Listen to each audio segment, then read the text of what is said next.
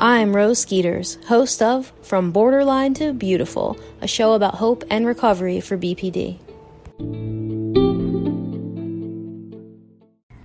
I often get asked the question of what do I do when I have a bad day? When I have a bad day, meaning when I wake up and I feel dysregulated, angry, irritable, anxious, or some other negative emotion, I know that I need to have a formula to get through the day. Also, guys, I just want to apologize. I'm a little bit nasally this week because I'm fighting off a little cold. So I figured I'm going to have to do this episode anyway because I really want to reach out to everyone weekly. I know a lot of people rely on this as part of their recovery. So pardon my nasaliness. All right. So my bad day formula includes 3 parts: self-check, gratitude, and selfless service. The first thing that you want to do if you wake up on the wrong side of the bed is to run the self-check formula. You can do this at any time you're going to have an episode, or if you're just having a bad day from the jump. First, take some time to understand the source of this episode or of the negative mood you're in. Literally sit or lay down and think about the state that you're in. Was it sparked by something? Someone? Is it a psychological response to something or a physiological affliction? Like, are you tired or sick or hungry or stressed? Find the true source. Take some time to lean into that. And then acknowledge it as something that can and will pass. Then move on to gratitude. Remember all the things that you are grateful for. I take each person who will be close to me that day, and I list out why I love them and why I am grateful for them. Sometimes I do this on paper or on my notepad or my phone, and sometimes I just spend time in quiet reflection remembering this. That's a starting point for me so that I can remember why having an episode is a bad idea and how it can harm those that I love. The next thing I do in my bad day formula is I take a big leap into the core value of selfless service. So let's talk about that. What is selfless service? Selfless service means doing something for someone else without expecting anything in return.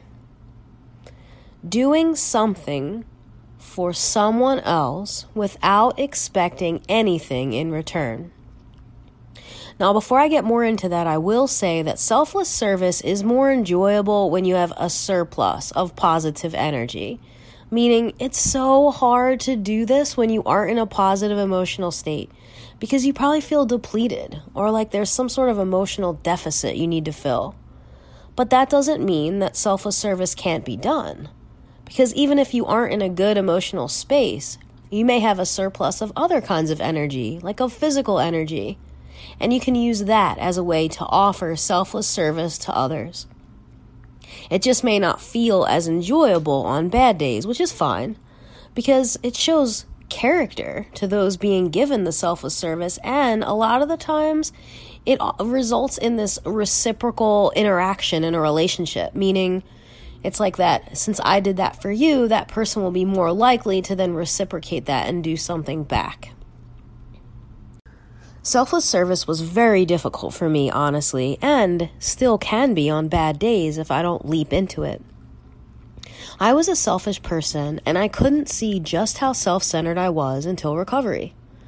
The thing about being selfish and self-centered is that this is often the very thing that destroys us.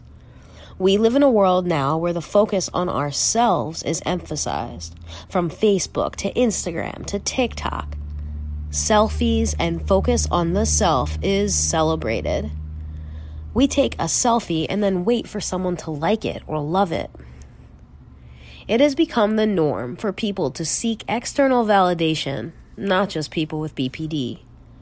But let's, just for a second, imagine a world where everyone practiced selfless service, where you just donated money or time to someone in need without posting it to Facebook or calling someone to tell them you did it.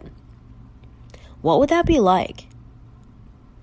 I've talked about people with BPD lacking certain types of empathy when they're in the middle of an episode. And while this is true, when we're not in an episode, we have an overflow of compassion and empathy for others in so many ways, but it often gets lost in our self-centered worldview. What if you were willing to turn your mind towards others and to use the gift of intense compassion that you have for others to make the world a better place? Or even just to make your home a more peaceful place?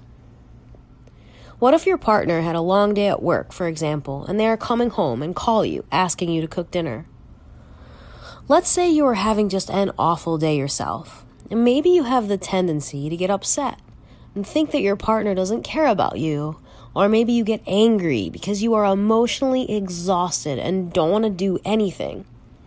Turning your mind towards selfless service would be to just cook the dinner, without complaint, without boasting. Turn your mind away from pain and hatred and ruminating, and just throw yourself into cooking a meal for your partner. Selfless service. I started myself with small acts of selfless service in the community. I would do little things, right? I would leave my quarter in the cart at Aldi when I returned it. I would smile at cashiers and make silly jokes and just be nice to people. I wouldn't race ahead of someone to change lanes if I was driving, and I would just allow someone with road rage to just pass without cursing them out. I would go into social situations and conversations focusing entirely on the person with whom I was talking. I would ask them questions, and I would really practice not just waiting to talk or to talk about myself, or to bring the conversation around to talking about myself. I would park in the back of the parking lot so that someone else could have a better spot. I would wait in the long line at the grocery store with a full cart, and then when someone would come behind me with just a gallon of milk and a loaf of bread, I would encourage them to get ahead of me and go first. I would hold the door for people. When my favorite host wanted space, I wouldn't sit at home wallowing and ruminating. I would engage in acts of selfless service to take the focus off of my own selfish tendencies. I stopped expecting the world around me to give me the life I wanted, and I started really looking for meaning by seeing other people and their needs. Here's a big realization that I had to come to. Other people are never going to give you the life you expect. I'll say that again. Other people are never going to give you the life you expect. This includes your favorite host or favorite person. What if you stopped wondering how to let go of them because of how it will impact you, and let go of them because it would benefit them? I know that some of the things I say on my podcast are harsh and sometimes hard to hear, but all I can hope for is that I open your eyes to certain things. The real change happens in the steps you take to follow the formulas I set forth and make real changes to your behavior. I can't do that for you. That takes a leap of faith to trust in yourself and to let go of old patterns of behavior. The more you do the work, the less you'll have to think about every step of the formula, and it will become more natural to you. So if you're having a bad day, remember the bad day formula. Self-check, gratitude, and selfless service. All right, time for everyone's favorite Q&A. I'm going to take 3 questions, and I have Jay here to help me answer them. Hello, everyone. Awesome. So let's go to question number 1. When do I know when I'm okay to try dating again after my last relationship was ruined by BPD? I'm not in a hurry because I want to work on the interpersonal work for a while. Plus, the first year of law school and dating don't mix. However, this is a real fear I have now. I'm scared to ever try again. And then this person goes on to say, I will admit I'm 32 and have been in constant relationships with almost no breaks in between since I was 15. So I am 100% okay being alone right now. However, I know one day I want to get married and have a kid. So I don't want to stop myself in the future out of fear. I'll just be finding another host and convincing myself I am better when perhaps I am not better.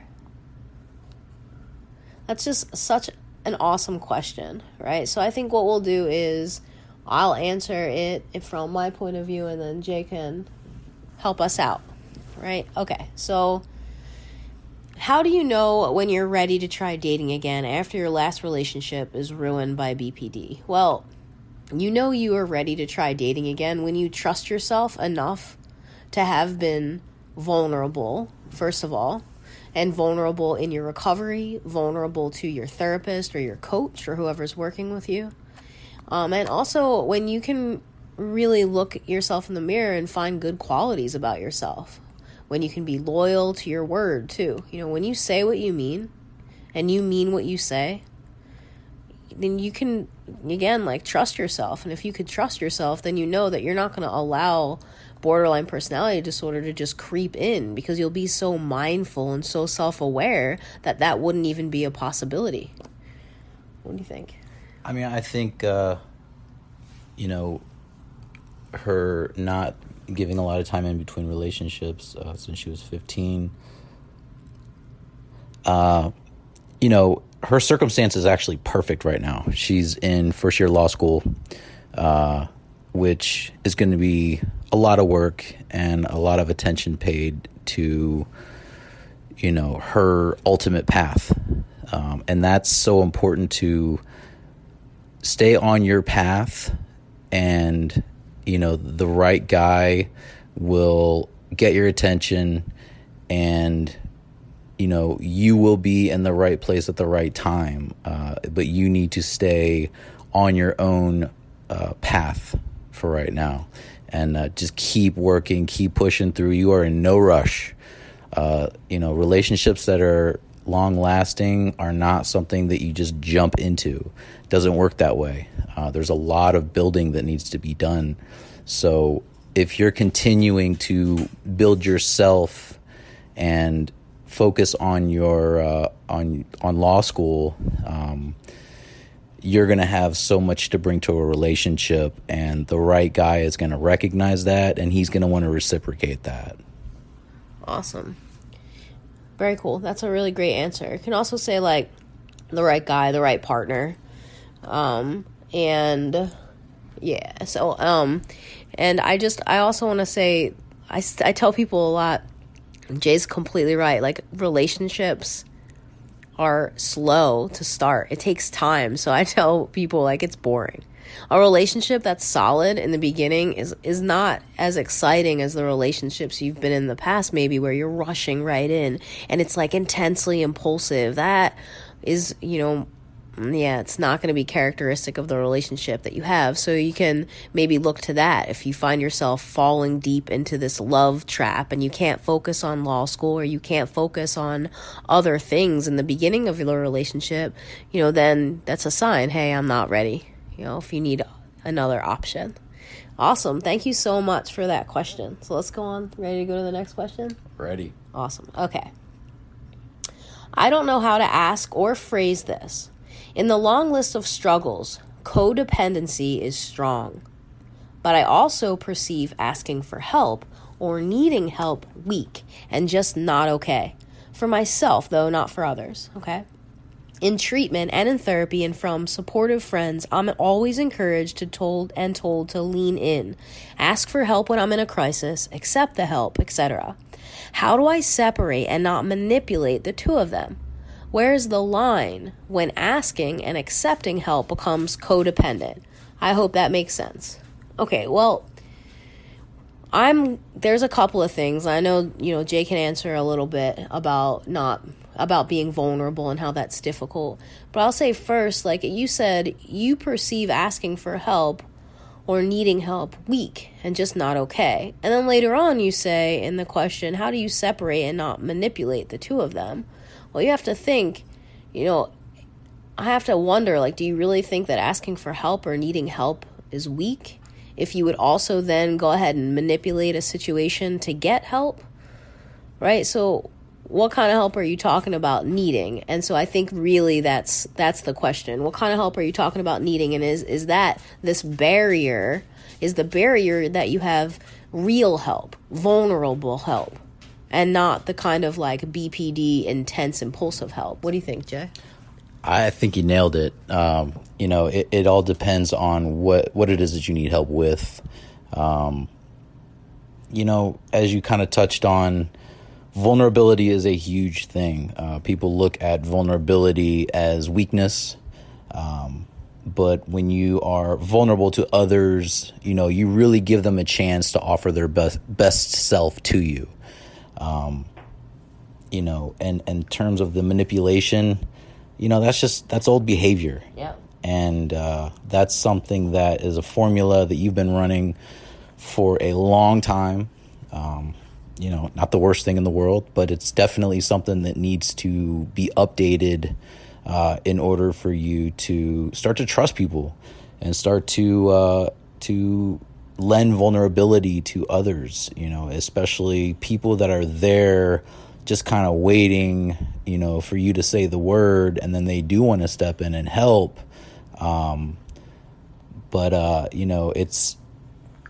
You need to actually be vulnerable to others for them to be able to offer themselves, and their best self. That's important to understand. But you nailed it on the head. Thank you. Yeah, that's awesome. You know what it reminds me of? It reminds me of like when I would tell you things, like I would tell you so many things about my life, but just like random thoughts. I would just talk and talk. But when something important would happen to me, like something big, I just wouldn't say it. Just such a bizarre thing. And you pointed that out to me, right? Like when I was working in an office at the time, I remember like having really good things happen in terms of the office dynamic and things that were happening. But I wouldn't say any of those things. I wouldn't tell you big things, right? Right. And, and there's a big difference between talking and communicating. Communicating is verbal and body language. You really start to get each other when you are communicating with one another. You can, look through some emotional outcries and still be able to communicate with one another. And that's so important. Yeah, absolutely. Absolutely. I just find it really interesting that we will do all these things to ask for like non-real help, right? But like that vulnerable help is so difficult to get to. Awesome. Okay, let's go to our last question for this episode. Let's see. What does it feel like? This is actually a 2-part question. Okay. What does it feel like to truly start having a self-identity and liking who you are? I've lived my whole life with BPD and thought that feelings of emptiness and unworthiness were normal. I'm going through the motions. Example, finding work that interests me, hanging out with friends, working out, but nothing has really clicked yet. Does that make sense?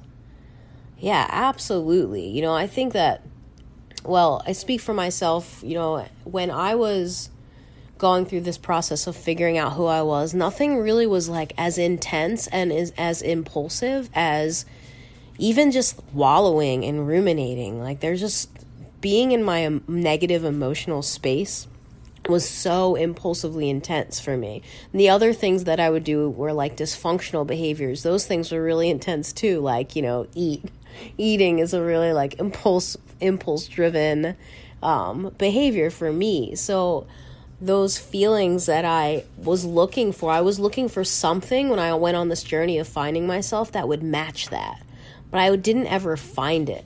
So, it's turning your mind towards creating new patterns and habits and understanding that normal everyday life isn't really that intensely exciting. So if you're going out there and you're doing things that interest you, you're hanging out with friends, you're working out, keep doing that. And over time, you will find, first of all, you'll find solace and comfort in having routines of like, calm activities that you're doing. Sorry about that. That's our dogs. They always pop up when Jay's recording with me. I remember that episode where Boomer was snoring. Okay. So you'll find like calm, I think, and solace in the routine. And also, I will say, like with Sam on the last podcast, if you listen to that episode, do things that are like way out of character, things that you wouldn't do. Like I sewed a blanket one time. I bought this, what I thought was a sewing machine at a thrift store, but it was actually one of those fancy sewing machines. Like I think it's called an overlocker.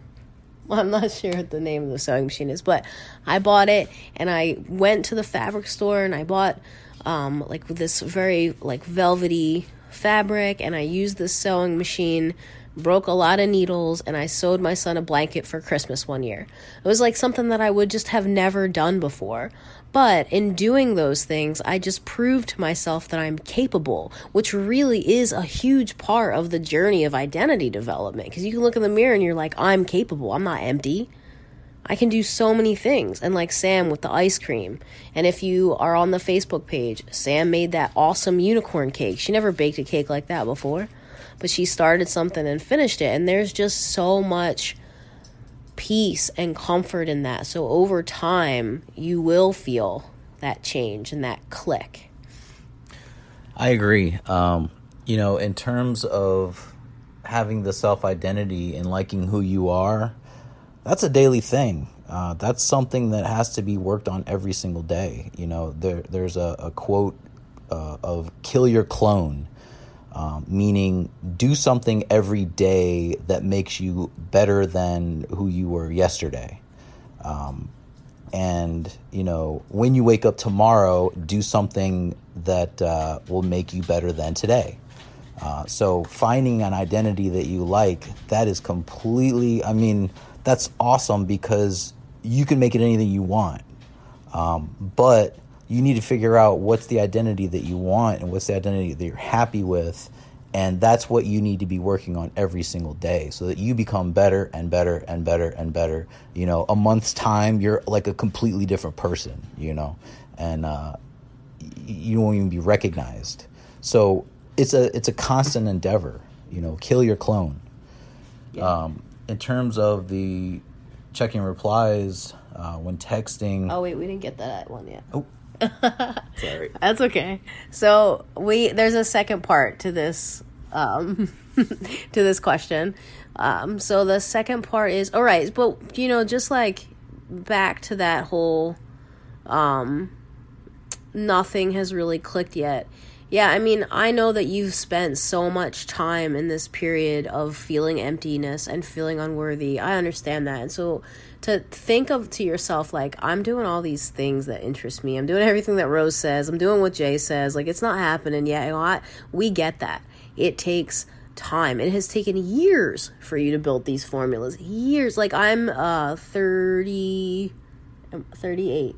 Is it 30? 38. It is confirmed. I'm 38 years old.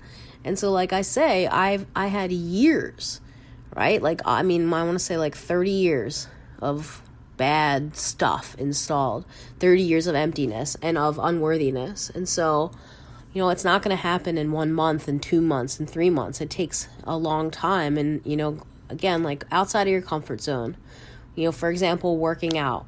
Do you go to the gym? If it's not fun, did you try kickboxing? Did you try CrossFit? Did you try high intensity interval training, running, right?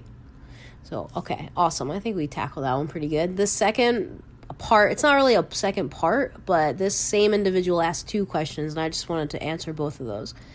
So another question, she says, what's your opinion on checking for replies when texting someone? For me, it's almost like a compulsion and a safety thing to check if they care I'm safe.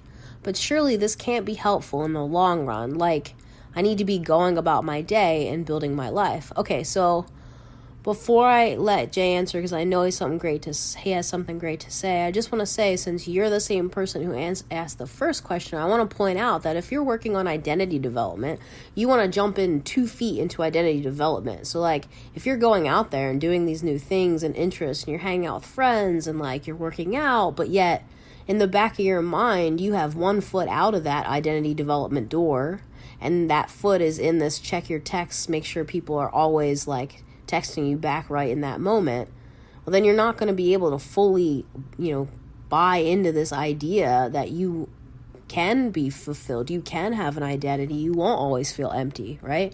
So you really want to turn your mind and jump 2 feet into the identity development and like replace that behavior. All right, go ahead, Jay. I agree, and I think that you need to be ready to do this. You need to figure out what are you willing to do to change this behavior. Anytime you need to drop a habit, it has to be replaced with something else. So whenever you get the feeling that you have to go and check this text, do something else, and then do something else after that. Every single time you get that feeling, you have to jump up and do something else because you're trying to break a habit. Try to figure out, how far you're willing to go with this, because maybe at first you need to turn your phone off, and for a specific amount of time, and that it's off. So, there's no way that you're going to get that notification and, feel compelled to go and take a look at it. But no matter what, it's the behavior that has to change. It has to be replaced with something else. So, that's something that you should take time to think about. What can I replace this behavior with, and go for it. Yeah. Do it, like really be actively doing that. That's right, like Nike. Just do it. Yeah.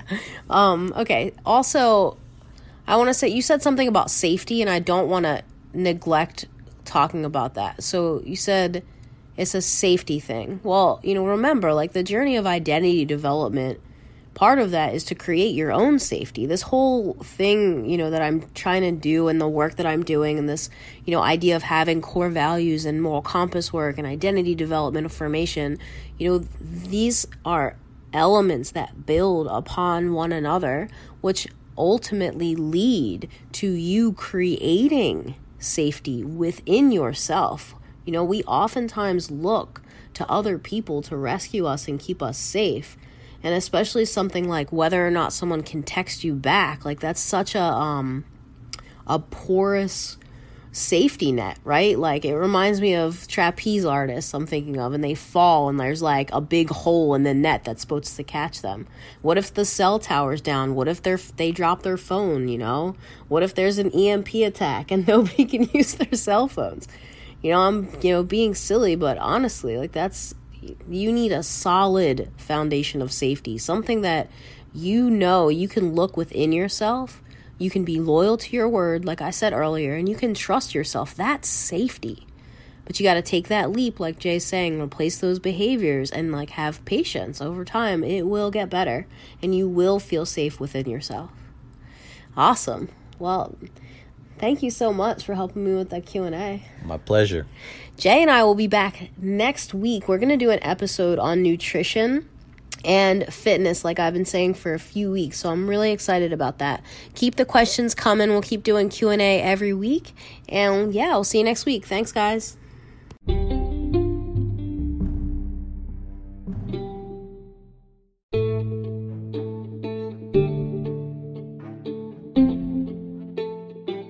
Are you feeling lost, frustrated, or resentment towards your loved ones, your friends, your family, your partner, your kids?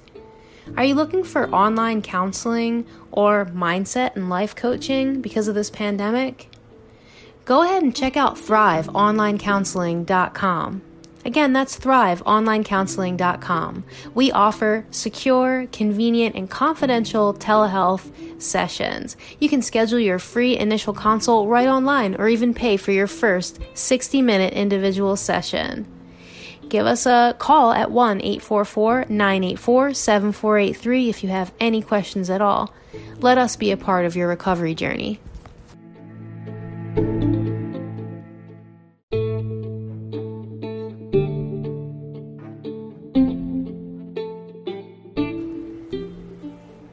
Okay, thanks for listening. That was From Borderline to Beautiful, a production of Thrive Mind Body, LLC. Online coaching that helps frustrated individuals, resentful couples, and disconnected families navigate through tough times. Visit us on the web at ThriveOnlineCounseling.com. If you like this show, remember, you can hear it on Anchor or Apple Podcasts or Pocket Casts or any app that you use to listen to podcasts. Subscribe to get a new episode every Monday. If you want to get in touch, you can leave me a voice message. Some of you had some comments and questions from the last episodes, and I'd love to hear whatever questions you have too. Just download the Anchor mobile app, search for From Borderline to Beautiful, and tap the message button to send me a voice message. We'll have all those links in the show description. Okay, we made it. Thanks again for listening. I'm Rose Skeeters, and I'll be back next week with another episode of From Borderline to Beautiful. Talk to you then.